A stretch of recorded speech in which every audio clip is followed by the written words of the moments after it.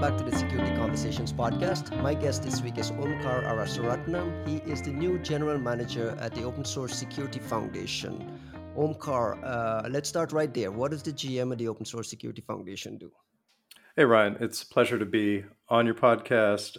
We've obviously known each other for quite a while. So I joined, in fact, tomorrow makes 60 days. So some of this has been inferring what the GM's accountable for. Right, But right. generally, I'm accountable for ensuring that we meet our objectives, which are to secure the open source pipeline that a lot of our both corporate sponsors as well as community members use on a daily basis for some very mission critical applications. As you're aware, open source software these days shows up everywhere from your mobile phone to aircraft to critical infrastructure and everything in between. So, our ability to secure the open source supply chain against security threats and bad actors is paramount. You've had a storied career in starting with information security or what has become cybersecurity with financial services over the years, including a run at Google more recently. Why did you choose this job for your next stop? It feels like, from an outsider looking in, that this is one of those gargantuan tasks where you're just kind of nipping away at the problem and it just never gets solved. I mean, you're the optimist. Why take this gig? You know, I would never consider myself to be an optimist, especially because I've been in security for 2 decades. It's a very hard perspective to keep up. What I would say is, and for a brief history of Omkar, right? I was born at IBM, got into open source there 25 years ago, got into security there 20 years ago, then financial sector, then Google. To address the elephant in the room, I was part of what we refer to as the Golden 12K, or the 12,000 folks that were laid off from Google in January. So the consideration as to what to do next was kind of imposed upon me versus it being my own election. With that Got said, it. many of your viewers and listeners, I'm sure, have heard about the raft of layoffs in the tech community. For me personally, I was angry. I was a bit upset when it first happened. It was a shock to the system. But it also allowed me the opportunity to think about what's important. And the reason that I'm here, Ryan, is impact. So every other job that I've had, from IBM to TD Bank to Credit Suisse, to TD Bank to Deutsche Bank to Credit Suisse to JPMC to Google, was this wonderful momentum that I was riding from the job that I was doing at the time to the next job. And the kind of shadow that that cast over it is it influenced both what I liked as well as what I didn't like. And for the Mm. first time, I had this grand opportunity where there was no momentum. Like there was no compelling reason for anything. And after my wife told me that I couldn't retire, I thought about what was important. And what was really important to me was impact. And while it would have been comfortable for me to go back into financial sector or another role in tech, when I thought about the broad horizon, like genuinely, how can we make the world more secure? And I'm a fellow that would much rather go really wide on a problem and make a little bit of incremental progress forward than necessarily go all the way deep on something quite narrow. Right. This just spoke to me, and it was by total coincidence. There was a recruiter, shout out to Carl Sherman, within my network, who had come across this opportunity in a discussion with Jim Zemlin, who's my boss at the Linux Foundation. And between my history with open source, I was doing kernel commits and I was a distro maintainer back in the day. And my long history in security, this was just a match made in heaven. And you genuinely feel that way, even though you mention yourself as not an optimist and someone who's been in security for so long. And I asked this question. I come from a curmudgeon mindset, the journalist mindset of, hey, we're in 2023. We've been at this for so long. Why are we here? Why are we in what seems or feels like just the very beginnings of trying to figure out the connectivity between open source software, the importance of it, and then having it secure by default? Like, can you take me through of like why did we and how did we end up here? I'm not really sure how we ended up here, but what I will reflect on is if you look at the earliest days of computer science, we made a lot of assumptions. And, even in security, there's no such thing as absolute security, right? If you ask for somebody who's experienced in the field to make something absolutely secure, they unplug the network, unplug the It's power. unusable, right? It's unusable, exactly. So I think in the earliest days, to kind of reflect on at least my take on the last, call it 50 years of computer science, 25, even 25. we we made a lot of assumptions. A lot of the programming languages that we currently use, a lot of the data structures, a lot of the algorithms, a lot of the way systems were designed, never considered a ubiquitously connected IPv6 enabled device. So we start there. And we also think about programming languages like C.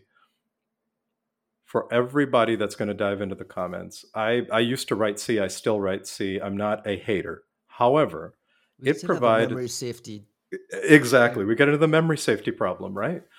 And not that memory safety is the only problem, but memory safety, input validation, like there are all these kind of things that you as a low level software engineer have to be thoughtful about ensuring don't end up as problems. So I think the very germination of certain languages or styles of programming that have become very popular cause some of these problems. And it's why we see, and again, to be very clear, I love Rust. I'm learning Rust right now. Shout out to the Rust community. Um, it's not without its flaws as well. Every programming language can only do so much. But I think what we're realizing is through a historical lens, there were certain programming languages that may have made things more difficult. We're gravitating towards languages that make things easier. And that's one small spot. The other thing that has been occurring of recent, and I draw a timeline or a start date back to Heartbleed. When Heartbleed came out, it made us realize that this venerable open source supply chain that everybody was using, I mean, OpenSSL is ubiquitous, even today, wasn't being properly curated. And it brought knowledge and attention to the fact that a lot of the people that had historically gravitated towards open source software, whether it be for the freedom that it allowed in terms of freedom of expression, or whether it be the perception that it was less costly than some enterprise software, that wasn't the whole story. That wasn't your TCO. You had to be thoughtful about what you were putting in. So I think some of these kind of epic realizations due to massive security issues have also prompted that. And even more recently, things such as Log4j, prompting us to be even more thoughtful about. I was speaking with somebody last week. The CIS, formerly known as SANS Top 10, has had asset management as number one for like the last 25 years. Right. In a sense, all the hysteria about SBOMs and software inventory is just a different spin on asset inventory. And the fact that we're now realizing, oh boy, we really need to figure that out, is part of our maturation as an industry. I mean, if we look at, say, Maturation. Uh, I don't know if evolution. I. Okay. Okay, because maturation suggests we're heading in the right direction. And I argue Mhm, that the creation of OpenSSF, the mhm. hiring of a new general manager, trying to fund individual developers to go focus on things like Rust or things like Python or whatever it is you guys are working on, and very, Mhm. very important work, feels again like drips in the ocean. Like even your funding, like you get $5 million, right? Oh, I mean, this is a big announcement for the OpenSSF. I hear startups getting $30 million to build some small, tiny dashboard. We're attacking a global internet problem. And with the scale of the problem we're describing, it just feels, I don't know, it feels like we're not maturing. And I asked the question, how did we get here? To Yeah. figure out where we are and like where we're going and where we're heading, and trying to figure out if we're actually heading towards maturation. Because I look at the headlines every day. Every Mhm. company is owned by ransomware. Every company is being popped with 0 day. The vulnerabilities are flowing nonstop. It just never seems to end. So I go back to the original question of like, how do we get here, and Mhm. where are we? Is this a tipping point in the open source supply chain world? Do you feel like we're really at this energetic tipping point now, where there's real super dedicated energy to fixing this? I do Sorry, I'm think just that like a little bit of a rant there, but like no, no, that's no. It can be quite, if you only look at the headlines, I guarantee your viewers as well would probably agree. It can be very off-putting, depressing, or demotivating. Um, here's where we are in terms of OpenSSF, and we do have lofty goals, and I like lofty goals, and we swing for the fences. And look, incremental progress is still incremental progress. It doesn't mean no progress. Hmm. It certainly won't ever be as fast as you or I want it to be. But if we can reflect back as to where we were yesterday versus today, and look, as a guy that grew up in New York, I call it the subway map, right? And what I've been talking to my team about, and what we're organizing around in the midterm, is the OpenSSF has done wonderful work over almost the last 3 years, Hmm. but it has been very driven by, I'll say, intuition and what is of interest to a particular member. A groundswell of community forms around that, and they do amazing work.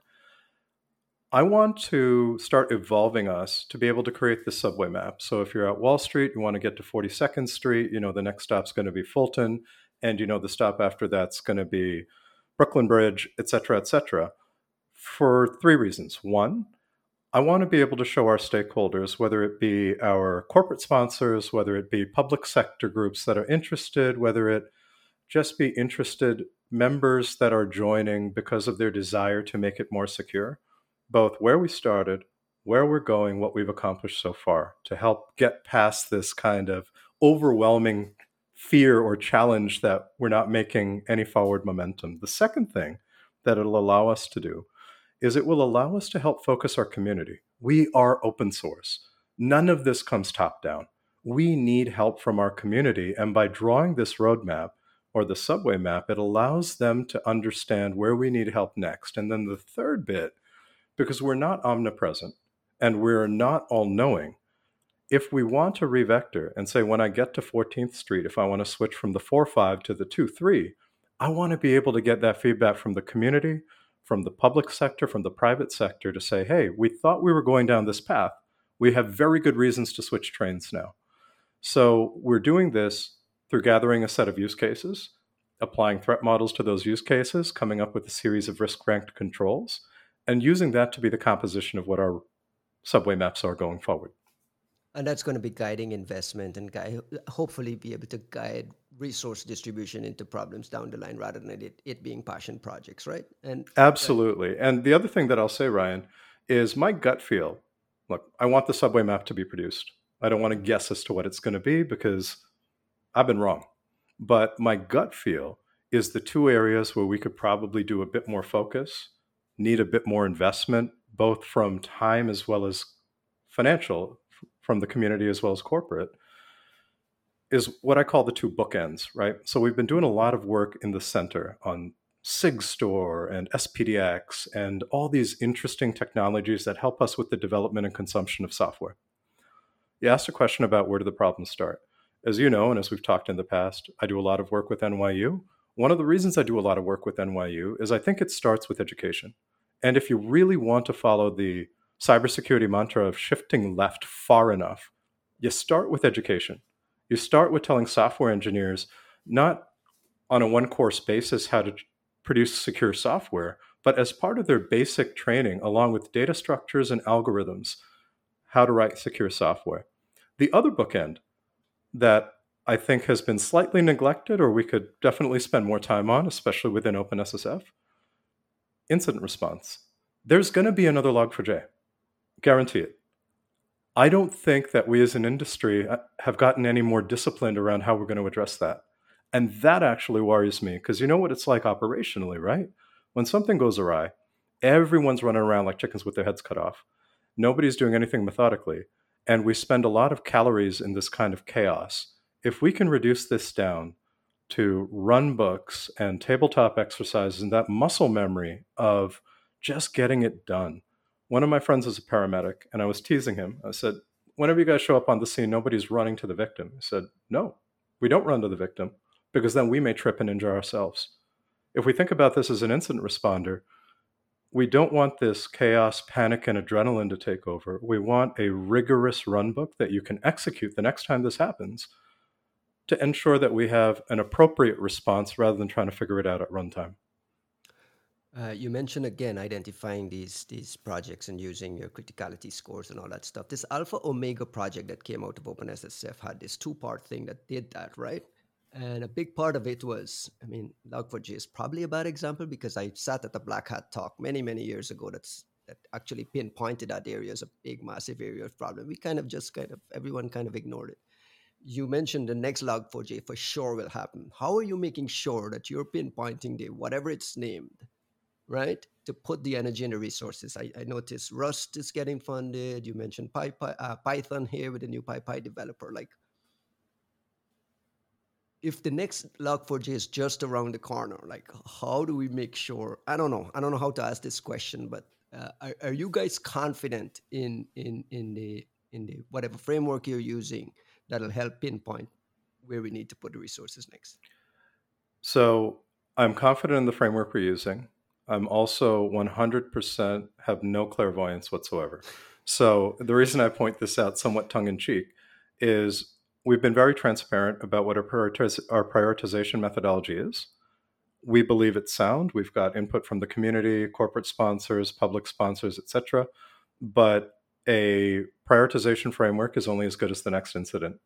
And the way that we intend on addressing that is as incidents come up, we backtest it. Were we looking at all the right things? Would we have made the same decision given this information now? And validate whether the methodology is correct. I am a much bigger fan of being thoughtful and critical of the methodology and ensuring the methodology lines up versus being 100% precise on accuracy, because sometimes it's, the proverbial black swan event. Nothing that we knew said that this was going to be important or significant, but taking that and improving our methodology to ensure that that's considered for the next time, I think as engineers, is the best thing that we can do. You mentioned Alpha Omega. So the two aspects to Alpha Omega are, on the Alpha side, we are providing these grants to Python Foundation, as you mentioned, where we have a staff security engineer that just began last week. It's going to be focused on improving security within PyPy. And on the Omega side, so the Alpha side focuses on this kind of bespoke support for what we have deemed as the most critical open source projects. And that might show up as funding a staff engineer, funding a security assessment from OSTIF, something like this. Right. On the Omega side, this is the rising tide. So this is, in general, for all open source projects, the long tail. How are we automating the discovery of what I call classical software vulnerabilities, be it buffer overflows, input validation, XML parsing issues, whatever it is, and then coming up with automated ways to open pull requests in GitHub or what have you, so that the broadest set of open source software can benefit from this, while we work in other parts of OpenSSF on ensuring that the frameworks, patterns, education itself helps to bar that in the future. So in that way, Omega stems the bleeding, so to say, while we work more structurally upstream with better methods of doing this. And these were some of the recommendations that came out of this Log4j CSRB, the Mm-hmm. Cybersecurity Review Board that looked at Log4j and talked a little bit about the education piece and automating a lot of this, automating a lot of the defenses and shifting left early in the process. Uh, what have we learned from the Log4j crisis that if it occurs in December 2023, in what, 6 months, Mm-hmm. we'll be in a better place. No one will be lighting their head on fire. Or are we still there where we could be? And you mentioned this incident response, like this is the mission. The mission is to, like, let's not have a hair on fire moment. But Mm-hmm. has anything changed from then to December 2023 when the next one happens?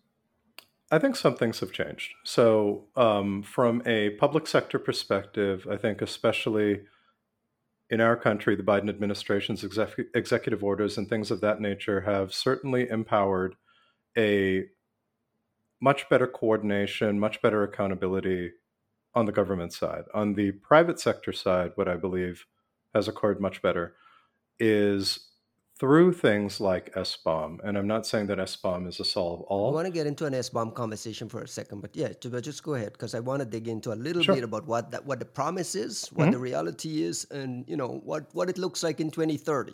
And Yeah, let's look at what software looks like in 2030. But go on with your answer. sure. So the reason I was bringing up SBOM is I think the work that has been done around SBOMs at least gives us a better handle on which libraries are deployed today. And I think that inventory can be quite useful in being able to construct the defenses, remediation, and correction of any of the issues on this new, hypothetical December 2023 new Right, right, version right. of Super hypothetical, just to be super clear. hypothetical. Unless you're planning something you haven't told me, man. The other thing that I think we have is within OpenSSF, and we're not doing this on our own, right? We're partnering with other foundations, Python Foundation, Rust Foundation, OSTIF, um, ISC Squared. There's a lot of nonprofits that are interested in this space. We have a much stronger network now than we had then, which will also help us mobilize. Is this the perfect score? Absolutely not. I think we can do so much more, coming back to a comment I made earlier, about making incident response this durable and scientific discipline rather than this kind of art where everybody springs to action. One of the things that I learned running production software, both at banks as well as IBM and Google, is you want everything written down. You want boring. Even when it comes to incident response, you want boring. You don't want to have the highest paid person in the room shouting orders at you kind of intuitively as to what to do next. Everybody should be following the run book. Hmm. I would have a lot more confidence in being able to handle that 2023 December Log4j incident if we had that better established and we had better rigor around that. And what does that look like? Can you pause a little bit and linger a little bit there? And what did this run book playbook look like? Sure. So when I was in financial sector, one of the things that our regulators challenged us with is not only do you have incident response plans, but how often are they practiced? Hmm. What's your evidence that people know what to do? How are you testing that what you've written down is actually what will occur in production? Because everybody knows you have these best made plans. And then what happens when online banking is down? Well, everybody jumps to action and you're shooting from the hip. So All the our ransomware victims are finding this out now, right? yeah, They had their procedures and their playbooks. Nobody tested it, and then they go to run their backups according to their playbook, and it takes 330 years to fully complete the backup. And now we're in a reality check, right? so when I was It's at that yeah. IBM, there's a backup program we used to have called Tivoli Storage Manager. And one of the Tivoli Storage Manager principal engineers kind of half jokingly told me one time, everybody cares about backups. Nobody cares about restores. They should care about restores. Exactly, exactly, But I exactly. think this kind of practiced art of testing your operational rigor when it comes to, I mean, we're talking about the next Log4j, but generally in terms of any security, like you don't want the first time that your security operations center is trying out a run book, to be Hmm. at the point of incident, right? This should be like, I used to play basketball in high school, and you'd run drills with your coach, not because you would have drills in the game, but it became muscle memory as to how to move the ball Right. around the court based on the drill. And I'm suggesting that that's what good looks like when it comes to incident response. And those are things that I'd like to explore further within our work in OpenSSF, be it through writing down exemplar run books for this kind of thing, whether it be through facilitating tabletop exercises, as I know the government does and regulators do quite often when it comes to major cyber incidents and things of that nature. But that's what I think good looks like, and that's my wish for how we should improve in order to be able to handle the next 2023 Log4j. Are you optimistic? Let's get into S bombs for a second, if you don't Mm-hmm. mind. Are you optimistic about the promise of what S bomb can contribute to the stack? Help me understand where you are, because as you know, it's a lot of controversy. Are we Yeah. adding a bundle of resources onto developers who should be more focused on removing memory safety issues? Like where are you in terms of your level of comfort that this is the right approach? So I don't think it's a question of right or wrong. I think it's basic. Like if you, as a software engineer, you have a build system, right? You write code, you commit code, CI/CD or manual, whatever it is, something takes the code that you've written and compiles it and spits out a binary, and you run the binary in production. If this is an arduous task, right? If you need to go through a lot of effort in order to understand what software went into the software you're writing. That's a concern to me. Right. As a software engineer, as a security guy, that's a big concern to me. So my initial reaction is, God, I hope it's not that much of an effort, because this should be something you as an engineer understand. Now, there's significant trepidation as to what the right format is, right? Like, is it SPDX? Is it Cyclone DX? Is it this? Is it that? I will allow the community to figure that out as to what's easiest and what's best for them. But the Right. The idea of cream will having rise an to the top inventory, eventually. You'll get with the formats and so on, you believe will sort themselves out, right? right? But I think the criticality of having the SBOM to me is you understand the composition of what you're running. It is really that basic. Like with a very similar, to use an infrastructure analog, if you are running a Windows server in production or you are running a Linux server in production, on Linux, you know the kernel version, you know the version of glibc, you know the version of systemd. On Windows, you understand what version of Windows, what patch level, all of that stuff. We take all of this for granted. SBOMs to me is just extending that into the composition of software that you have. On its own, it doesn't inherently add any additional security property whatsoever. It is simply an inventory. But the inventory then allows you to reason over, when 2023 December log4j hits, man, which production servers have this that are internet facing? Hmm. Okay, which ones are behind the firewall? What tools do I have at my disposal that, whatever the vulnerability may be, will allow me to block access, block a port, use use a web application firewall in order to filter particular traffic, whatever it is, so that I can update at my leisure, or at least at a pace that's not mission critical. And then similarly, if I am a producer of software rather than strictly a consumer, it allows me to understand within my code base where the issues occur, and it allows me to reason over whether it's actually vulnerable, right? So back to Log4j. If you use Log4j in order to log stuff in your application, in your Java app, it didn't necessarily mean you were vulnerable, right? It truly depended on how you use that. How it is And implemented, right?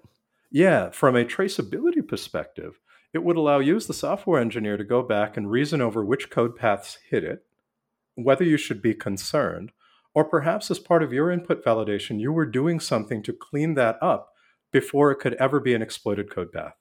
But to come back to the question, SBOMs are important. SBOMs are not important because they inherently add any security property, but it helps you to understand the inventory and scope of the challenge that you have so you can more effectively remediate it. That's why I believe SBOMs are important. And another small part of it is understanding licensing and open source licensing restrictions, requirements to deal with legal issues. Like SBOM bring a lot of additional value even beyond the security things. Is there a lack of education and expectation? Like why are so many smart people, a little dismissive of SBOM and all this conversation around SBOMs? Are we missing? Are they? What are they missing? So I think SBOMs are being used. There's a problem and a benefit with SBOM. The problem is, and the benefit is, it's quite easy to understand what an SBOM is, right? And as I emphatically stated just a few minutes ago, it in itself doesn't add a security property. I think the problem with the sound bites that we're getting about SBOM is they are trying to conflate SBOM as a solution, as a security solution, while it's only the precondition to building a security solution. Correct. So I think a lot of my peers that I've spoken to, their frustration isn't whether an SBOM has value, but their frustration is, okay, man, now that you have the SBOM, what are you going to do with it? Because I'll tell you something, if you're the average mid-sized company in America who barely has their arms around how many laptops or EC2 instances you have, you understanding that you have zlib version 1234 running Yeah, in it's not help you. production, Yeah. it's not going to help you. Like, this is Yeah. Maslow's hierarchy of needs, right? First, tend to the basic stuff and then start worrying about this. So I think the other argument that I've heard is most organizations aren't at the level of maturity yet where reasoning over an SBOM is something that's critical path to them being more mature. they're still struggling with some rather basic stuff. I've heard that argument as well. You mentioned the Biden administration executive order on securing America's supply chains. I think that was the official name of it. S bombs are becoming mandatory in the federal world. Do you That's expect this right. to trickle down? And how soon can we expect to see like patch management tools and some of the other whatever the tools are start to ingest and push out? Like when are I mean, we I've already seen it.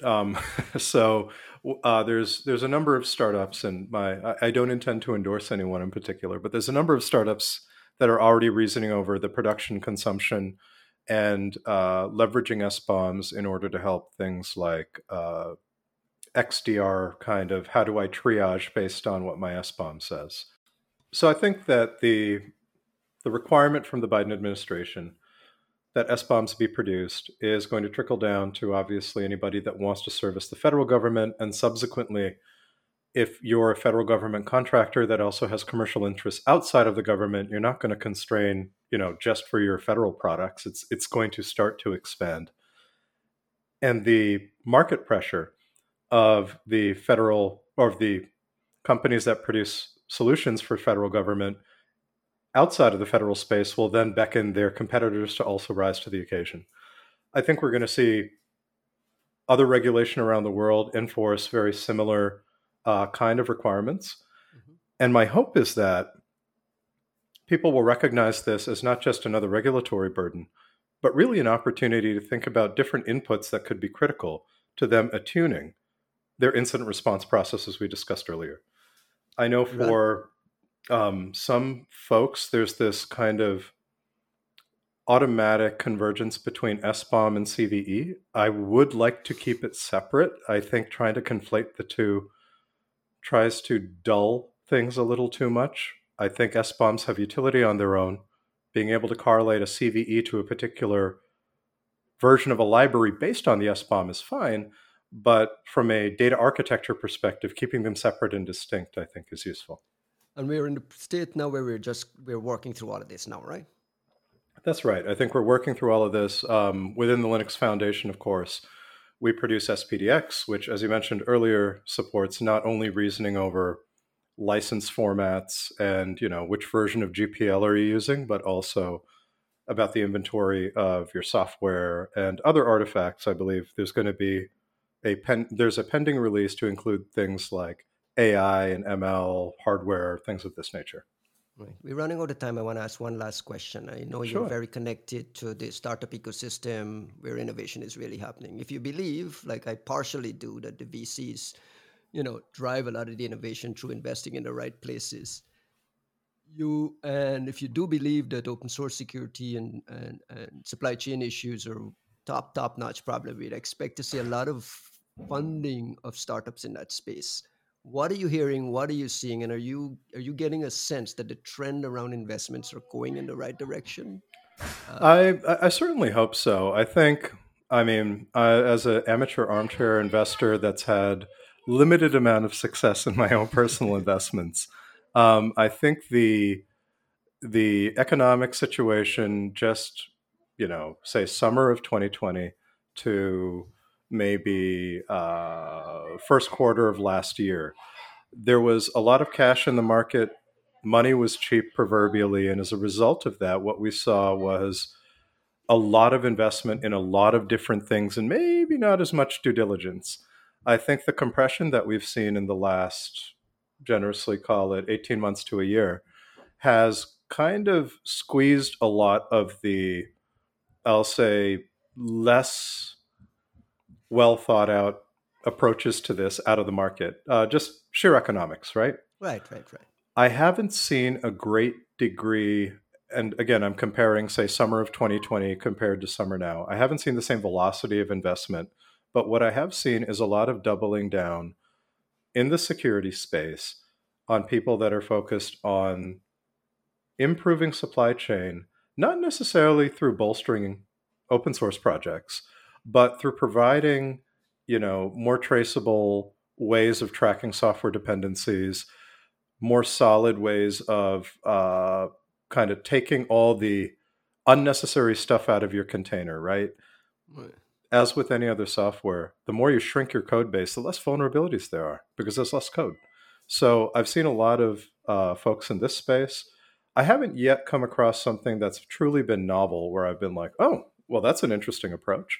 But there does seem to be, I'll add one more thing. The one thing I have seen around open source contributions is there's certainly a cohort of products that consider the reputation of the person that's committing code. So they attempt to do some analytics as to the health of the project, the health of the person committing code, and from there try to infer whether a random unattributed pull request Yeah.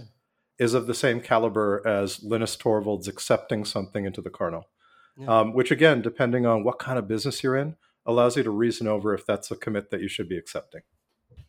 Omkar, thank you very much. Appreciate it. I really enjoyed this. Please come back anytime you have something you want to say from the Open Source Security Foundation. Appreciate the time.